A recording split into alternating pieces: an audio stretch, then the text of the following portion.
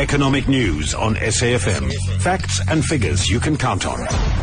We're joined now by Lungile Malinga of Effectus Capital Management. Morning, Lungile. So let's talk about the Asian markets, of course, ahead of interest rate decisions in Japan and the ECB. Yeah, so Asian markets this morning were a bit mixed and are lacking some sort of direction. And we're expecting this trend to continue ahead of the policy statements from Europe as well as Japan. The tech stocks, though, in the region were up at the back of Nasdaq's first record close in 6 weeks yesterday.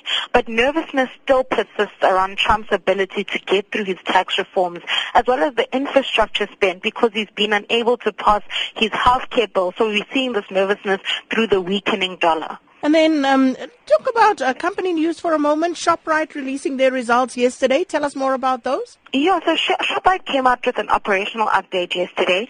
It said that total sales were up 10.7%, and they also cited that the challenging trading conditions in South Africa continued in the second half of the year, with sales only up 10.1%. And Shoprite sales outside of South Africa were up 13.5%. So, and the group's furniture division still also faced tough challenges around affordability requirements as well as subdued purchases of discretionary or durable items. And this was also seen clearly yesterday from 2 days ago actually from Massmart's results where they came in and said that they were only able to register positive growth in their food and liquor segments. So the South African consumer is not only hesitant, but they simply can't afford to go ahead with the bigger purchases. And as we're entering into we've entered into the technical recession, we're seeing that the likes of Shoprites are also feeling the pinch, even though they are a lower-end consumer retailer. But they came out a few weeks back and they said that part of their strategy is to target the higher-end consumer who's largely being serviced by the likes of Woolworths. And the belief is that their spending is more inelastic and also has higher margins than the lower-end consumer. So I'm very positive with that and think should they manage to execute this via their checkers retailers, it could bode well for the retailers.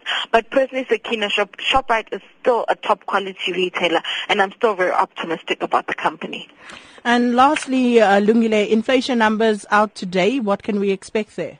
Yeah, so the consensus estimate for June inflation is at around 5.1%, and several surveys have noted that the catalyst for the softer inflation is a slowdown in food price inflation, the lower petrol prices, as well as the relatively stronger rand and the lack of demand-led inflation in the economy.